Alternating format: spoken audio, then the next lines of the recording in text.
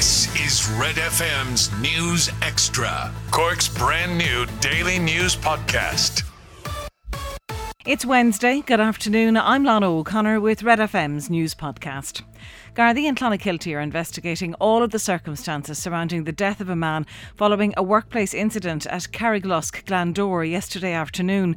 Shortly after 2 o'clock, Gardaí from Rosscarbery, Clonakilty and Dunmanway, local fire services and air ambulance were alerted after a man in his 40s was fatally injured. It's understood he'd become pinned by an articulated lorry he'd been working on. He was pronounced dead at the scene. The incident is being investigated by Gardaí from the Clonakilty District and the Health and Safety Authority, and the local coroner has been notified. The scene is currently being preserved pending examination by the forensic collision investigator, and the road is closed with diversions in place. The ASTI has cautiously welcomed plans for the full reopening of schools. Education Minister Norma Foley confirmed primary and secondary schools will reopen at the end of August and start of September, with the current infection prevention measures in place. It's not believed antigen testing will be used. However, schools will be given CO2 monitors. The Minister has described schools as low-risk environments and says students and parents will be given the latest information before schools reopen.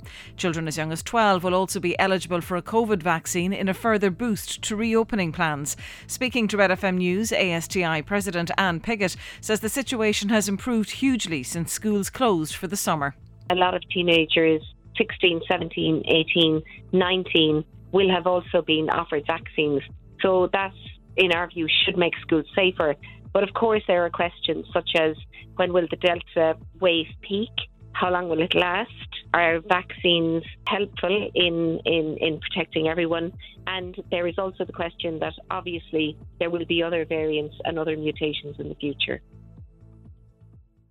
Catch up on Cork with our new daily news podcast, Red FM News Extra. I'm Rory on sport, and the Cork U20 Hurlers are in Munster final action this evening. Pat Ryan's reigning All-Ireland champions take on Limerick in Páirc Uí Chaoimh.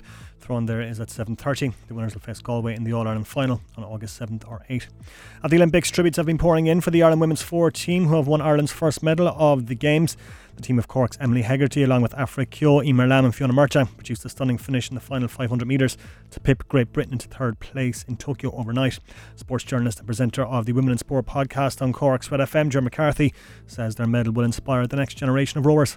And the thing is, Rory, and I suppose this is the real message coming out of it, as fantastic as it is to see those 4 girls win bronze medals. They were inspired by Gary and Paula Donovan in Rio, and hopefully, as Emily said in her after race interview, a new generation of girls will be inspired by these 4, having seen what they've done overnight in Tokyo. In badminton, Dubliner Nat Nguyen has been beaten in his last 32 match against the 10th seed Wang Zupei of Taipei by 2-1.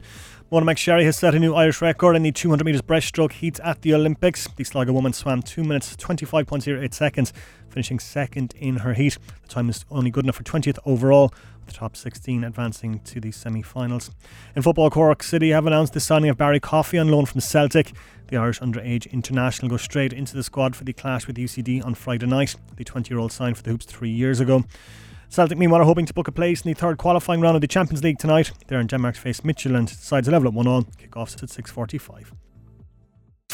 Get the Red FM News Extra podcast wherever you get your podcast or on redextra.ie. Councillor Paudie Dineen, who's a councillor himself and also has the Silver Goblet on Quakers Road. Paudie, good morning. Morning, Neil. How are you? So, thank you. Good. And you? Hopefully you're well. Just with regards to the story regarding, say, for instance, pubs that refute entry for absolutely no reason. And in the incident before 10, it was the Deep South. Did you have thoughts on that? I did. And I have to sympathise with the young woman that was involved, because I remember many years ago, I used to be refused going into certain pubs in the city centre back in the day.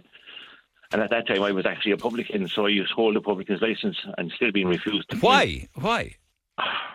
I don't really know. I don't know. Was I the person they wanted, or did I come over to the wrong pub? Like, there was one incident I always remember with the used to be, what was it called? It was Java Plunkett, but it wasn't then. And I went into you. Scots, maybe. Huh? Scots, maybe. Yes, Scots. That's exactly it. Came out of the Old Oak, went across the road, going to Scots. You'd be moving pub to pub and refused. And I was there. Well, why was this? But it's quite embarrassing, and everyone, it must be mortifying for somebody. It is, and it's degrading as well because if you're langers now, that's fine. But if you're blood sober and you're told you're drunk, it must be mortifying.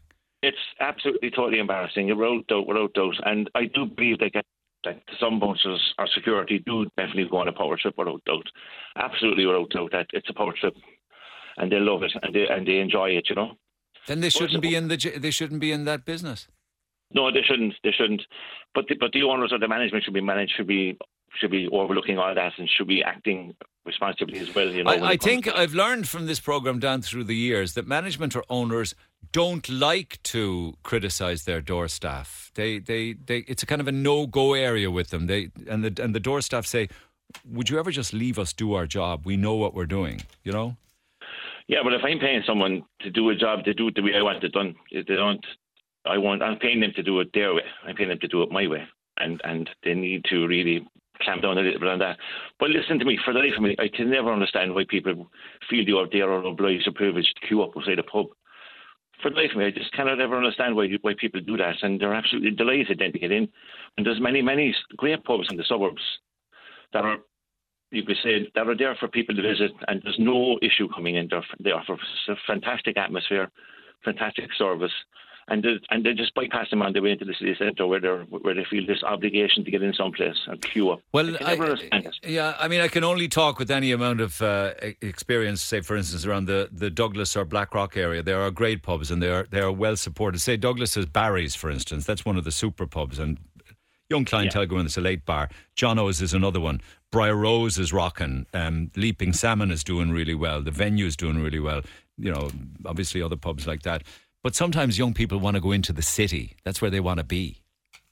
Yes, I know that, and that's where they want to be. They want to be in that zone, but they don't need to be in that zone. They don't need to go into those pubs to have a night out, and that's the point they're trying to make. And they don't need to queue up outside these pubs. They don't need to feel privileged when they go in. They don't need to pay €10 or €15 for the seat that they're sitting on just to be in there. They don't need to do all that. There's many pubs in the suburbs who would love their business and who would look after them very, very well. And they'll be open as late as anybody else as well, Yeah, I wonder, is it a lot of these pubs that are attracting a younger clientele only interested in looking at the ones that are very, very good looking or young or really well dressed, and everybody else doesn't get a look in, They're selective. Quite possibly, yeah. Quite possibly.